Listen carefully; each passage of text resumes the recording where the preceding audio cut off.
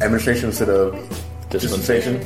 So I've been thinking about that too. So the Greek New Testament word for that is economy. Yeah. I'd rather see the word economy. I think we should redeem the word dispensation. It's been stolen from us. And get it back. Yeah. It's been stolen from us by the dispensationalists. Yeah. I'm typically in favor of that. Used to use that word. What's that? Like Jehovah. Like, I have no problem with using the term Jehovah. The Jehovah's Witnesses stole that from us. Yeah. Or Yahweh. Yeah. I'm like that with the term Catholic. So why would you have to pay to steal that? It's a good word. Yeah. Dude, these are great words. I tend towards that direction. We just may need to temporarily kind of... Just like dispensationalists stole church and they stole Israel from us. Yeah. And rapture. Yeah. And rapture. I can't say rapture now. Everybody, look at me cross-eyed. Welcome to the Credo Covenant Fellowship, where we seek to enter the cultural conversation from a Reformed Baptist perspective. My name is J.D. Warren, and I'm here with my fellow bearded Credo Covenant gospel man, Billy Linhart. Hola. Billy, the other night, my wife and I were standing outside. It was a clear night. We looked up in the sky and to the north, and the stars were really bright. And she said, "Oh, look, there's the Big Dipper." Speaking of Big Dippers, we are joined by Enrique Jr., the Big Dipper Duran. Hey, everybody. And another Big Dipper, Rene Del Rio, is with us. He's looking at my nose. He's looking at my nose when he said that. Whoa, come on. That hurt, bro. I was actually looking at your eyes, but there was something in the way. That hurt, but not as bad as you drinking coffee, right? Rene Del Rio is also with us today. Good to be here. Thank you. Okay. I was at a conference. Speaking of big noses, I was at a conference. And there was a speaker there who teaches airport security to recognize faces and who's a terrorist or whatever. But anyway, a large nose is a sign that you're a good provider of your house. I'm just saying. I'm not pointing out anybody. Oh wow! Was that a Durante reference? Yeah. Okay, yeah. Wow. Let's try to get back on topic here. That whole thing was derailed. No, we are still talking about covenant theology from Adam to Christ. This is Nehemiah Cox's book, and we have been talking about the relation of the different covenants given to Abraham. How is it covenant of grace? Who is it promised to? How is it administered? Some of those miscellaneous topics. And today we come to the covenant of circumcision and Nehemiah Cox's treatment of that. We kind of touched on the topic of the covenant of grace was given to Abraham through Christ. And Nehemiah Cox seems to pick up on that as he begins in chapter 5, the first section of the covenant of circumcision, and he spends 3 chapters on the covenant of circumcision. Mm-hmm. And so we're going to try to cover all 3 chapters today. There's a lot here, but these are all related, and they'll kind of build with our discussion. So I think they're helpful to do all at the same time. But he says on page 86 of his book, on section 1, that as to those words, quote, "to you and to your seed," the latter may be taken as an interpretation of the former. Then the sense is to you, that is, to your seed. The Hebrew particle used here should undoubtedly be taken in this sense in some other places, and is to be interpreted not as copulative by "and," but as explicative by "even" or "that is." Do you feel like that's a helpful way to understand that it is given to Abraham, that is, to your seed? Well, I think so. Yeah. To you or even to your seed. So yeah. Even to your seed. So what is he trying to say? Is he trying to say that the promise is primarily to Abraham? Well, he says, see 1 Chronicles 21:12, where it is so rendered. So let's take a look in our handy-dandy Bibles, right? Handy-dandy notebooks. Handy-dandy, yeah, Bible notebooks. Now look at the other passage, 2 Samuel. Okay, so 1 Chronicles, or 1 Chronicles if you're so inclined. So Or just Chronicles if you're old school. Oh, that's right, yeah, because it is just one book. 1 Chronicles, chapter 21, and verse 12. I'll go ahead and read it when it comes up. So, verse 12. Either 3 years of famine. Wait, is this right? 1 Chronicles 21:12? 1 Chronicles 21:12. Oh, I'm on the right one. Either 3 years of famine or 3 months to be consumed before your foes, while the sword of your enemies overtakes you, or else 3 days of the sword of Yahweh, even pestilence in the land, and the angel of Yahweh destroying throughout all the borders of Israel. Now, therefore, consider what... I don't see seed anywhere. Well, yeah, it's probably the word even there. It even says, pestilence in the land. Yeah, what translation? Your New American Standard? Bill? Always. What are you going with? The Web, the World English Bible. Okay. What do you have over there, Renee? Well, I was looking at the next passage in 2 Samuel. Okay. So it says, so we shall come upon him in some place where he is to be found, and we shall light upon him as the dew falls on the ground, and of him and all the men with him, not one will be left. So both of the places that's translated and. Okay. He's saying there that it should be translated rendered even. So Right. in First Chronicles. Right, in 1 Chronicles 21:12, either 3 years of famine or 3 months to be swept away before your foes, while the sword of your enemies overtakes you, or else 3 days of the sword, even pestilence in the land, So even the angel of the Lord destroying throughout all the territory of Israel. So yeah, if they, Even the angel. Even. yeah, if they had put the word "and" in there, it wouldn't. So he's saying it's not two separate things. So what it is? Yeah. So what it is? It's to you. By to you, I mean it's to your seed. Yeah. That's what Cox is saying. Yeah. Okay.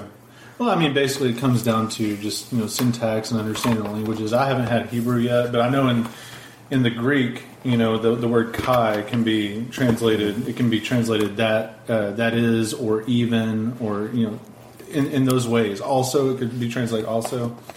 So those are definitely the use of language. Those are ways that historically those terms have been used. So what was your question again, JD? I was just asking if that was a helpful way, because it's gonna build, because in Galatians, Paul talks about the covenant grace, and he's given the apostolic interpretation. It's not to your seeds; it's to your seed one. Yeah, which is Christ. Which is Christ. So I think understanding it that way is helpful when we're looking at the rest of the covenants. Is that the covenant of grace was given to Christ through Abraham. Yeah. Does that make sense? And all the elect in him. Right, and all the elect in him. It's given to Abraham, as he said before, as we talked about in the last podcast. It's given to Abraham only subserviently. Right. So it's given to Christ, and as a result, it's given to Abraham, as opposed to the other way around. And he further explains here after that area we just quoted about to you and to your seed. He says, "All rights are not presently actionable. A man may have a right to an inheritance by promise without the right of present possession. This he may not enter into until a long time after, or perhaps not himself, but his posterity are to possess it by that right which is at present made over to him." So that's New Testament. That's a New Testament reading. Yeah. Right. So that's when he kind of starts to explain. In regards to that, and that was, and even to your seed. Yeah. It's almost like the first century. How they understood betrothal. In the Bible times, where somebody would be betrothed to somebody, and they would be, in essence, they would be married to them. The only way that they could part from that unity with that person was to get a divorce. Even though they did not live together yet, they did not, consummate the marriage or anything like that. They were still bound together in that very strong sense. Yeah. And so they had a contract between the two of them, a covenant, and then only later would they have the benefits of that covenant.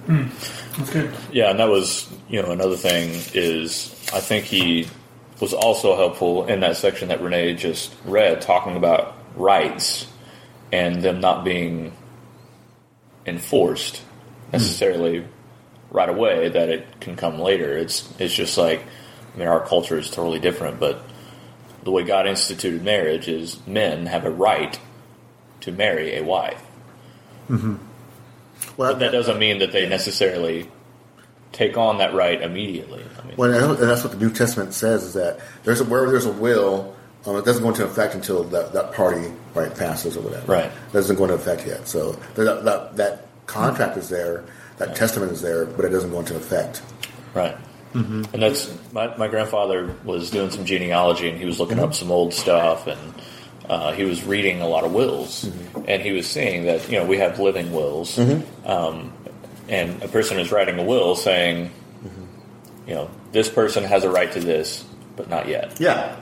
So as soon as I die, they can have it. Yeah. So it's the same with Abraham. It's given to Christ, and he's not going to possess it until Christ comes. It reminds me of Psalm 2. In Psalm 2, verse 7, he says, I will surely tell the decree of the Lord. He said to me, and this is Jesus speaking, the Messiah speaking, he said to me, you are my son, today I have begotten you. Ask of me, and I will surely give the nations as your inheritance, and the very ends of the earth as your possession. You shall break them with a rod of iron. You shall shatter them like earthenware. So he's already declaring to him, you are my son, today I have begotten you. But then when you get to the New Testament, you see that's not even really fulfilled until Christ's resurrection and ascension. Right. It's at the point that he is raised from the dead and ascends on high. It's at that point that this passage is fulfilled, even though it's already declared in the Old Testament, centuries ahead of time. Yeah, Christ has to fulfill the covenant works that Adam couldn't fulfill first. Right? He has to do his work, his passive work and his active work. So it's declared, but it's not consummated. Right. Right, and then we'll see how this relates to circumcision, because we're talking about, and this is another way where Cox will say something in one section and then later kind of contradict it, because he talks about people who insert right and interest are just confounding the thing. But he's talking about right and interest in covenants. Because what Cox goes on to show is that the promise was given to Abraham, but then it was enlarged. He goes on to say that that you're not going to receive the land until 400 years after bondage in Egypt. Right. So after that is when your seed will inherit the land, and he goes on to show that Canaan wasn't ripe for judgment yet, and he says he says that at the end of the first full paragraph on page 87. Or actually, it's not the full paragraph. It actually starts on page 86, but it's at the end of that paragraph. He says, "In this, a new state of things was to be expected, when their old covenant right and privilege was to expire, and its proper end and design being fully accomplished." So once Israel fulfilled its role. I always like to refer to Israel, Old Testament Israel, as almost like an acorn or seed, where you have the outer shell, the protective shell, is like, and then you have the kernel, and the kernel represents the remnant of Israel, right? But that seed ultimately is carrying Christ. Once you get to the New Testament and Christ comes, the outer shell is discarded, and a tree sprouts, and that's the church in all of its glory, that extends to all nations, not just national Israel. And I know it's a lot of metaphor there, but I think that to me that's the best way of understanding covenant theology, is that whenever that seed has completed its role of falling to the ground, discarding its outer shell and sprouting, into a tree, that's it's no longer a seed anymore. Now it's the full blossom tree. What you just said is pretty much how Voss describes Reformed biblical theology. That's his definition of really. Yeah. I have his book. The organic revelation of God, through time in humanity. So it's a seed, but then it becomes a tree. Yeah. Amen. I like Voss.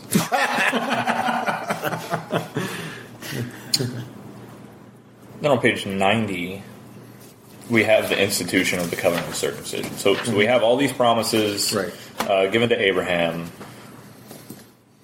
and as you were saying, Billy, that all of these promises God gave, but He did not institute a sign yet. It's not until Genesis 17 that the actual covenant of circumcision was granted.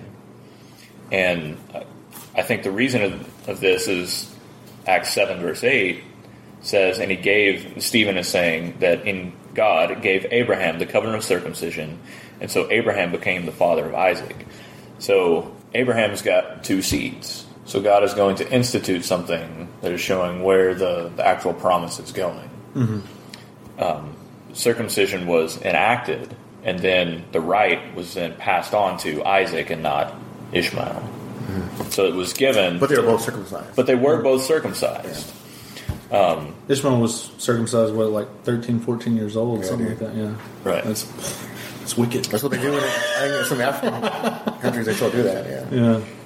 Man. What?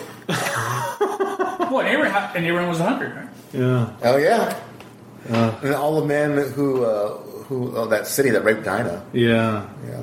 All those guys. Well, the city didn't do it. Well, the city didn't do it. But yeah, the one guy did it. I mean, because of that one The guy. prince, yeah. Because of him. Man. I mean, I don't know. I'd leave the city. I'd go to a different city. Really? Come on, guys. We're all going to do this? Really? You're fleeing. I know. I don't need that prince. Yeah. Like the water feels like the sun burns closer than my like the water feels like the sun burns closer than my like the water feels like the sun burns closer than my like the water feels like the sun burns closer than my invisible God came visible, like audio turn visual, like spirit dress physical, made order out the cosmos pivotal, ever since its intro phenomenal, genius overall, no limit like Autobahn, middleman turned cold for our rebel soul, a miracle forever told, love forever shown through the cross and the empty hole. Think before there was before, He was over all, and after Armageddon still over all. Every living being will fall and bow before His face when called the Christ, the firstborn of many sons. Take two will be the reckoning, the climax of truth born, the definition of the word. No flaw, eternal most high God, crafter of all things you come upon. He is the only Lord visible, but closer than my thoughts, incredible. Invisible man made visible, by faith through grace made accessible. Forever He will reign, unconditional. like the water feels like the sun burns closer than my like the water feels like the sun burns closer than my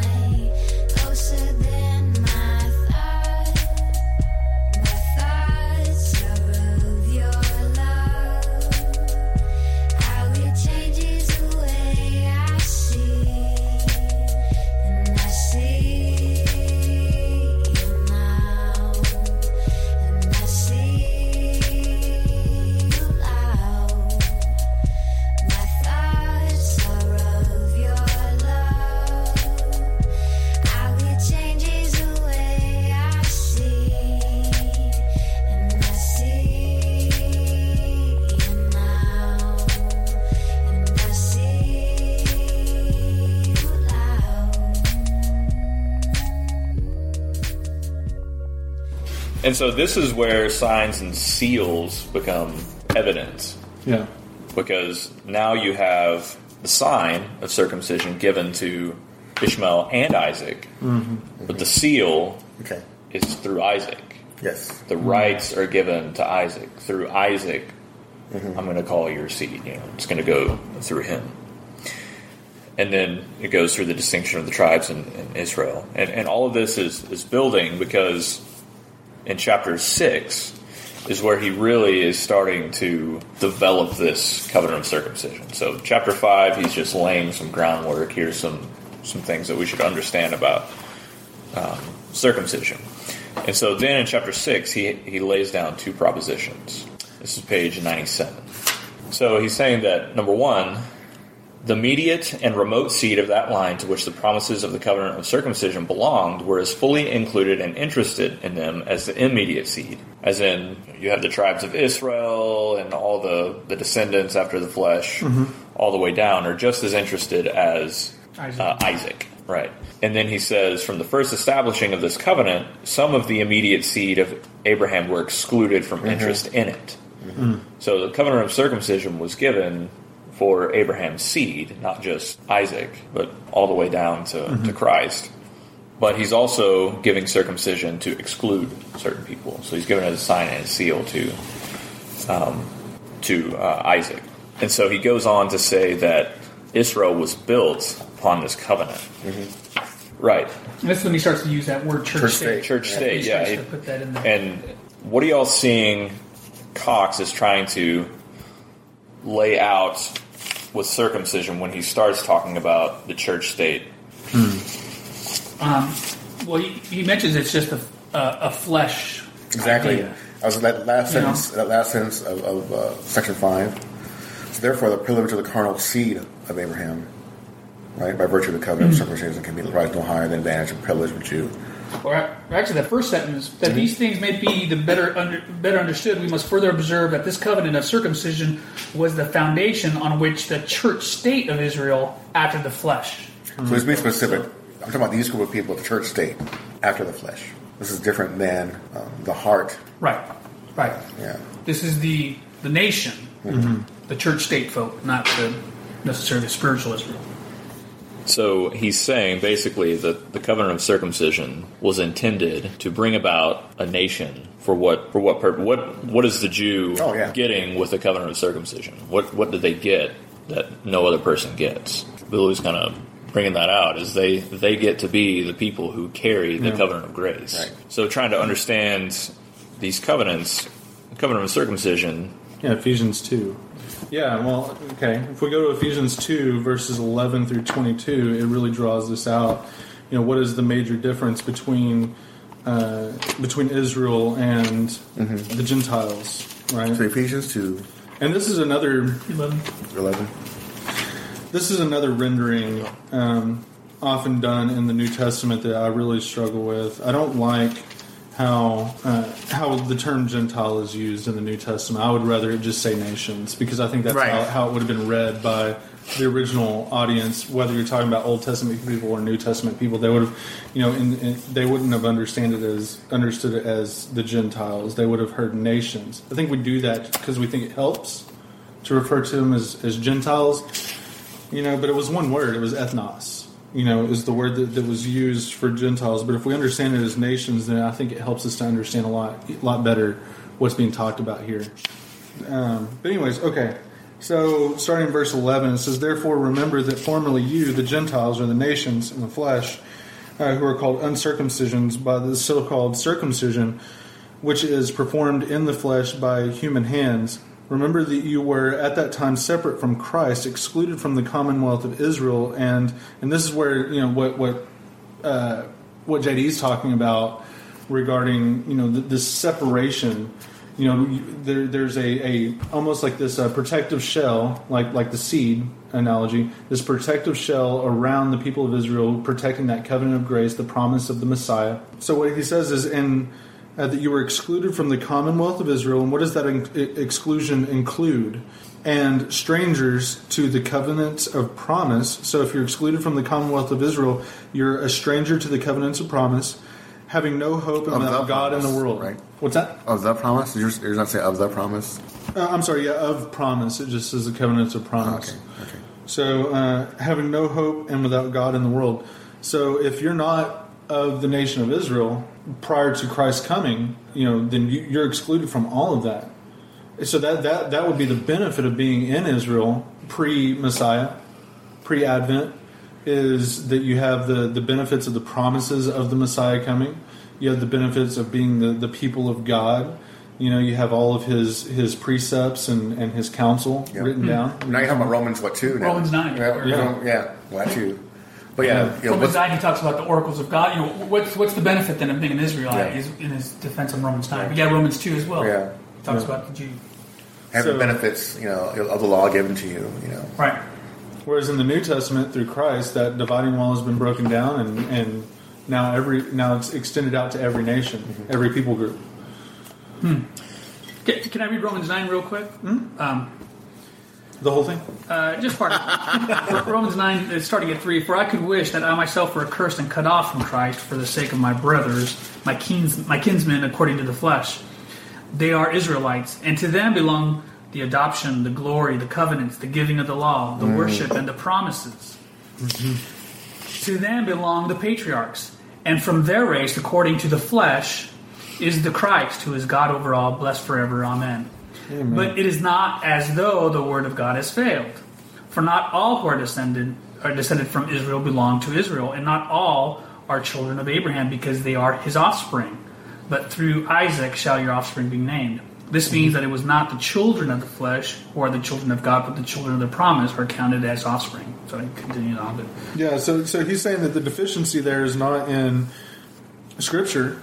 It's not as though Scripture has failed, but rather it's in his or in the Jewish understanding of the nature of Israel. That's what's wrong. What's wrong is looking at Israel and saying, well, we're good because we have Abraham as our father. Well, John the Baptist would disagree with you there in Matthew chapter 3, where he says, don't think that you can say for yourselves, we have Abraham as our father. If God wants to raise up sons for Abraham, he could use these stones here. Right. So Israel had a faulty understanding that just because we've been circumcised, just because we're of a certain lineage, we're the people of God. Well, there was a sense in which that was true, that you had the ability for that to happen in the Old Testament. If you repented and put your faith in the coming Messiah, then definitely you would have been part of that remnant.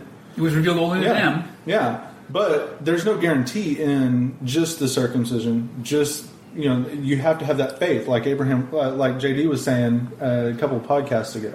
That it's the faith that truly saves. You have to have the faith of Abraham. Can I read real quick from Romans 2?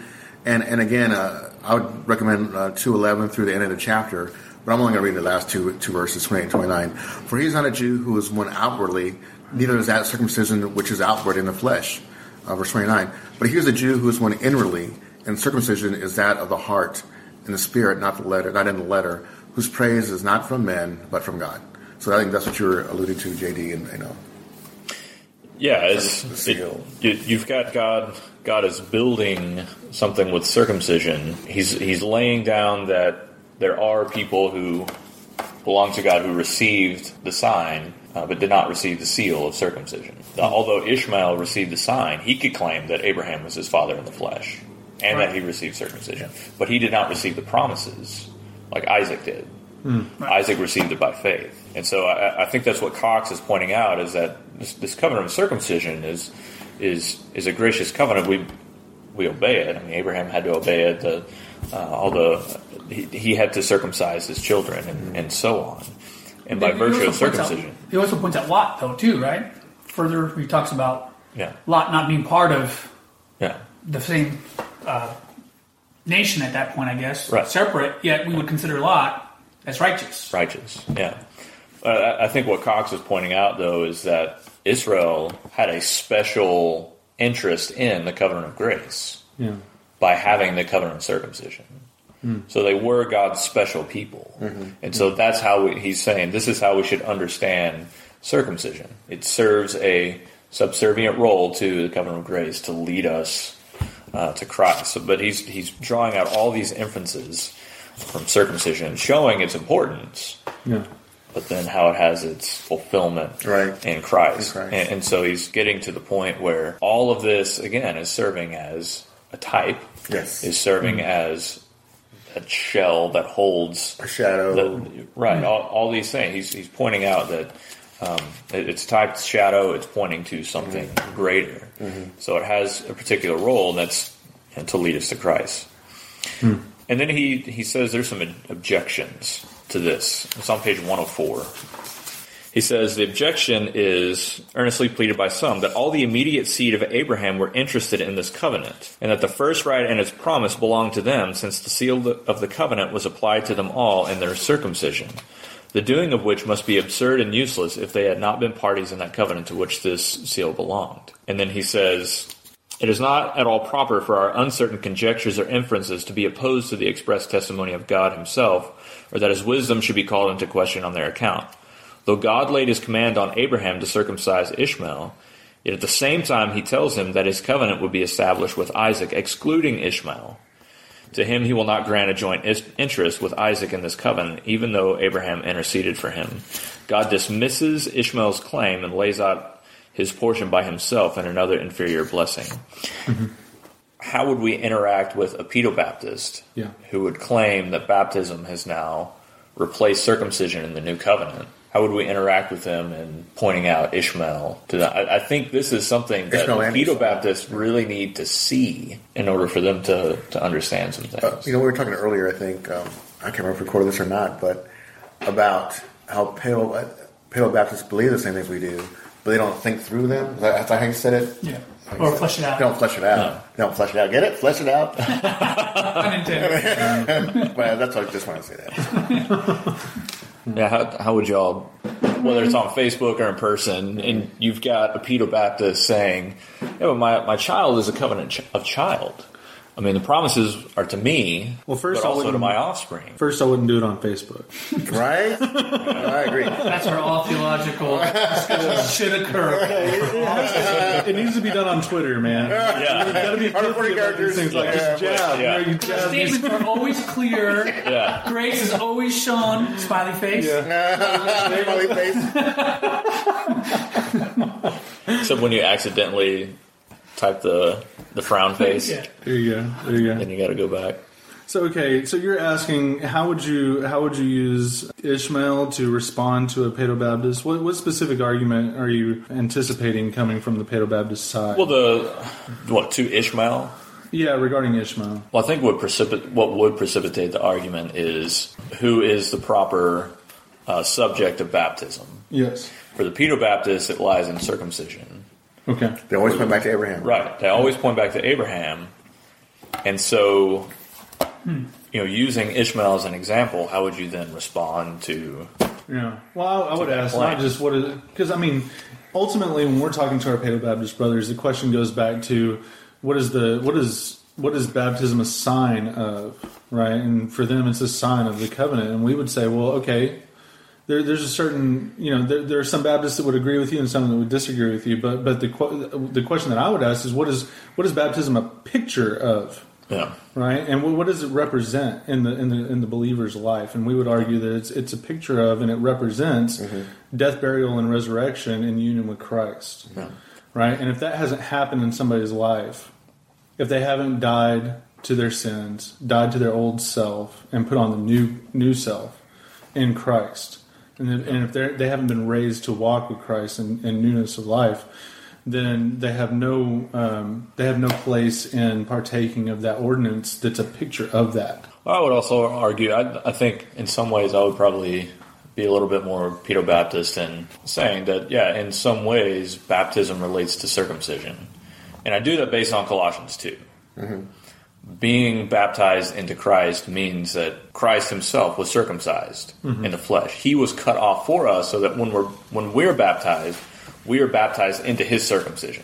So I would certainly say that baptism, and maybe I'd take a real weird view from most other Baptists, but I would say that, again, if baptism is a means of grace, if it's more than a memory, the same way the Lord's Supper is, then there's something happening at baptism. Yeah. And I think that is being baptized into Christ and circumcision relating. So, well, here's the problem with this, though, is that if you look at Colossians chapter 2, that's not at all talking about, he makes it clear he's not talking about circumcision of the flesh at all. right. He's talking about circumcision of the heart, because he says, and in him, talking about Christ, you were also circumcised with a circumcision made without hands. Right. So to say that this is talking about the fleshly circumcision of the Old Testament, is, I think, to make a giant leap. I think they're stretching it to say that there's some kind of correlation. To use this passage and say that there's some kind of correlation between Old Testament circumcision and baptism. Okay. Because and then he goes on, having been buried with him in baptism, that's exactly what he's talking about in Romans chapter 6 is united with Christ. And that's where I have another issue with using Latin terms in our translation or transliteration in the New Testament. He's talking about being immersed in Christ. He's not talking about water baptism there. Yeah. So to say he's talking about Old Testament circumcision and water baptism, you're stretching the language of this text, in my opinion. I want to kind of answer JD and be the Pedo Baptist advocate instead of devil advocate. Yeah. Okay, so Esau and Ishmael, right? Both circumcised. Mm-hmm. Well, brother, we live in the. Something Baptist, I know we live in the now and not yet. Of course, we're going to have a mixed community, just as Ishmael and Esau were circumcised, but not Christians or whatever, the church. So Isaac and Jacob were circumcised, and they were the church. There's a mixed community, brother. And my kids, I don't know which one's going to become a Christian or not, which one's going to profess faith in Christ eventually. But I'm going to baptize both of them, just like we circumcised both of them. That's my Pedo Baptist advocate. Yeah, and I would say that the covenant of circumcision was to lead to Christ, and this was another question I had. When is the end of the covenant of circumcision? Well, I see, Keith. So just as I said earlier, so I think majority of Baptists would equate an equal sign between covenant grace and new covenant. I agree with Sam Waldron that Pedo Baptists would put Abraham covenant and covenant grace equal sign there. Yeah. So it doesn't end. I mean, why do they baptize? It's because of Abraham covenant. That's why they baptize their babies, because there's an equal sign there. And covenant grace is, eternal. So I think that's what they would say. So yeah, when does circumcision end? It doesn't end, but it's been replaced. And that's why I would argue Colossians 2 is ending circumcision. Christ was circumcised. He was cut off in the flesh. Okay. He died. So he ended circumcision. Therefore, the fleshly circumcision is over because he died, and now spiritual circumcision is what replaces that. So, baptism doesn't replace it. I don't think Baptist brothers would argue that. Yeah. I think they would support that as well. They're just saying that the physical signs changed. Right, they would say that. Yeah, and I would say... So I think they would agree, yes, Yeah. it's circumcision of the heart. And I would say baptism doesn't replace circumcision.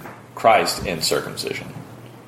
And so being baptized into Christ has a relation, but it doesn't replace. It does have a relation, but it doesn't. Yeah, but it doesn't replace. And so there's not an intentionally mixed congregation.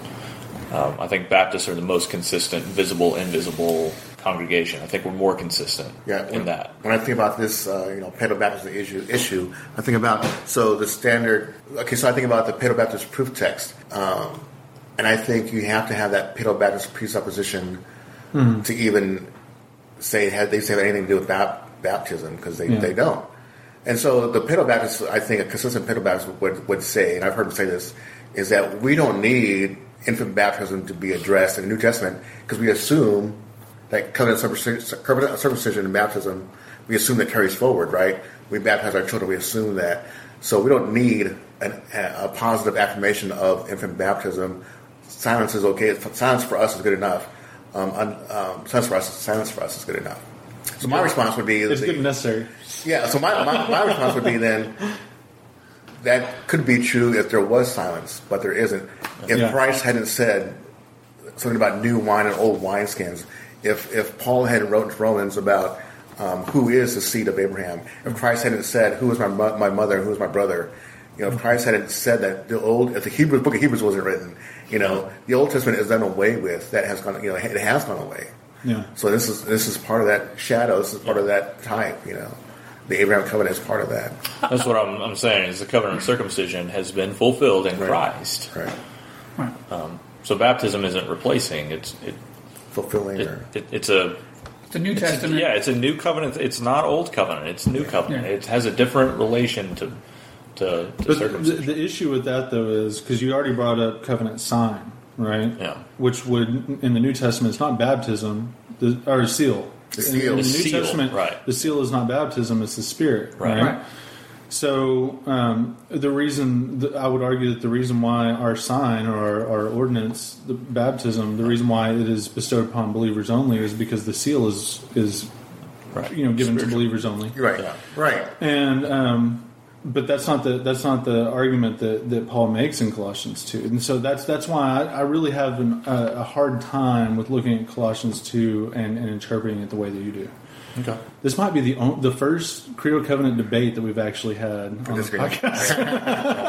Well, and I wonder, and I don't just have much discussions with our Paedo Baptist brothers about this, but just in a very practical term, I think upon, let's say, my children.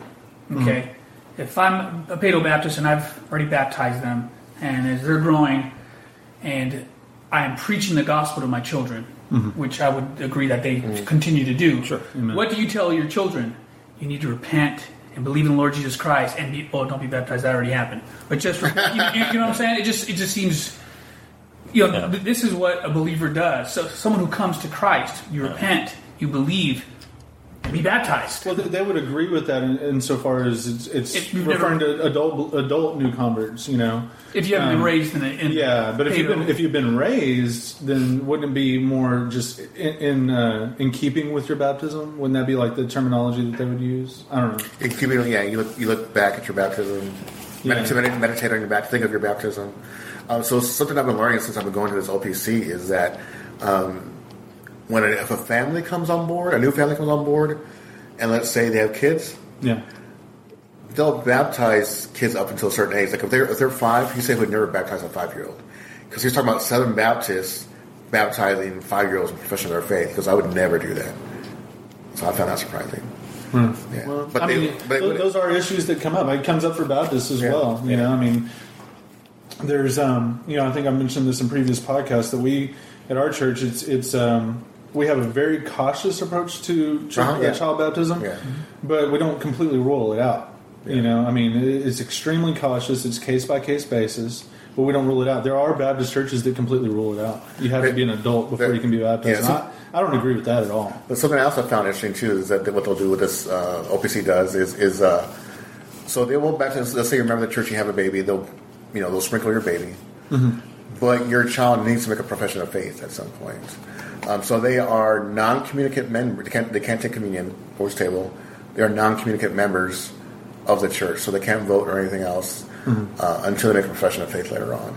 And some churches actually, I don't know if the OPC does this, but some churches, some Reformed churches, actually have a ceremony, confirmation ceremony. I think the PCAs might, which is totally an unbiblical. If you believe Reformed, worship. If you believe, I know Anglicans and Methodists do that. Yeah, they do. Yeah, they have confirmation service. So I was baptized. Now I'm making my own profession of faith. Like at 12 years old, they go through a catechism class and they get confirmed. Yeah, but if you believe in the regular principle of worship, right? You only do what God commands, right? Then where does that come from? The Catholic Church. Sorry. I was talking about infant baptism. I was talking about confirmation, but either way. No, that's what I'm talking about. I think Catholics do it too, don't they? They do the confirmation. They do. I was Catholic. I got confirmed in the church. So. Yeah. But I was told to get confirmed. Like it wasn't like I made a choice. Hey, I want to. No, you're the age now. You have to go to confirmation. Okay. Can you parrot all the answers back to us? Okay. You're exactly. Yeah. Those are a lot of really good things to think about. In the introduction to this book, I totally agree with him that the Abrahamic covenant is where we all. This is the heart of Paedo Baptist thought. This is the difference. It's all right here in the Abrahamic covenant. That's probably why he spends so much time on it. Yeah. Cox does. And we're all still learning. I'm open to understanding Colossians a little better. I mean, that's how I've understood it. So, me too. I know Richard Barcellos has an article somewhere. I need to find it. Yes. On Colossians? Yeah, I haven't read it. It's in one of the books. It's in an old, what was that journal he used to do? The old Reformed Baptist Journal. I think I have it at home. I can bring it next time I come. It's been published in another book. Oh, has it? I'm pretty sure I've seen it in another book. And I have to bring this up because it's been popping up in my mind over and over again since we've been having this discussion, this podcast. But Tom Chantry's response to Mark Jones. Oh, I know it is? Okay. When Mark Jones wrote an article on Reformation 21, about what was it called? What was it about, JD? You did a response to it as well. Yeah, I did a response. He was talking about if your children, Oh, yeah. how do Baptists teach their children? Can they sing the songs to Jesus Loves Me, This I Know? And how do I tell them that they have the promises in Christ? Chantry makes a really good argument. He says, when you look at the way that Paedo-Baptists talk about these different passages, he said, I could respond to every single individual passage, but I don't have the time. What I'll respond to is the fact that it's all about the presupposition, because Paedo-Baptists don't even agree on every one of the. I mean, you take any particular Paedo-Baptist. If you were to take the full spectrum of Paedo-Baptists and the way that they talk about these verses, at some point, one or multiple of the Paedo-Baptists will say that any of these verses are not good verses to use in an argument for Paedo-Baptism. So. Colossians 2 or whatever. Right. There will be a Paedo-Baptist out there that will say, okay, this verse isn't a good argument for Paedo-Baptism, to the point that eventually they all get canceled out. Mm-hmm. Every single one of those verses get canceled out. So ultimately it comes down to your understanding of the covenants, and it comes down to your presuppositions, right? So, I've made the argument in the past, you're not going to find a hard and fast Paedo-Baptist versus Credo-Baptist argument from example or from any of that in the New Testament. It all comes down to your understanding of covenant theology, right? And how you understand. You're not going to find, the household baptisms, they were all believers. There's not that explicit statement. Or there were some infants there that also got baptized. That explicit statement isn't made. There's assumptions. When Baptists come to those passages and they say, we have a household baptism here, we assume that everybody that was baptized in that household was old enough to make a profession of faith. Yeah. Especially when it explicitly states they all believed and were baptized. Yeah. Belief together with and then you look at the flip side of that. A Paedo-Baptist would look at that and say, well, it's a household. Obviously, there's going to be infants in a household. And they just assume that there were infants there. And so, but what I'm arguing though is that you cannot make a hard and fast argument based on the narrative sections of the New Testament, one way or the other. Right. What you have to do is you have to look at the theological arguments, the covenantal perspective, in order to determine that. Yeah. And that, Chantry he even pointed out a lot of it was kind of an emotional. Like Mark Jones was answering emotionally. He was asking these questions emotionally. Right. What about my children? Emotion, So, we're going to tell a believing child and an unbelieving child the same thing. Repent in the Lord Jesus Christ and you'll be saved. All that said, I love Mark Jones' stuff on sanctification. I do too. So, Dr. Greg Welty is one of my living heroes. He hasn't written a lot, but when he writes, I love it. But he wrote objections to, or answers to, common objections on Paedo-Baptist sentimentalism. He has like five arguments of Paedo-Baptist sentimentalism. It's a sentimental argument. It's not a logical, reasoning, theological argument. It's just a sentimentalism. At the same time, if we resort to telling our Paedo-Baptist brothers you're just sentimental, then we're not going to make any headway in our discussion with them either. So we need to be mindful of that as well. That we do want to take their arguments seriously and take them to the Scripture on these things. I mean, we wrestle with the same things, though. Yeah, we have children, right? I mean, when we look at our children, we're not void of emotion. Yeah. I mean, I'm not looking at my child and you're not in the covenant of grace. No, I love my child. Yeah. And we all love our children. We look at them and we want the same things for them that we have. It's not that we're void of sentimentalism too. It's that we seek wherever we can to take our thoughts captive to the Word of God.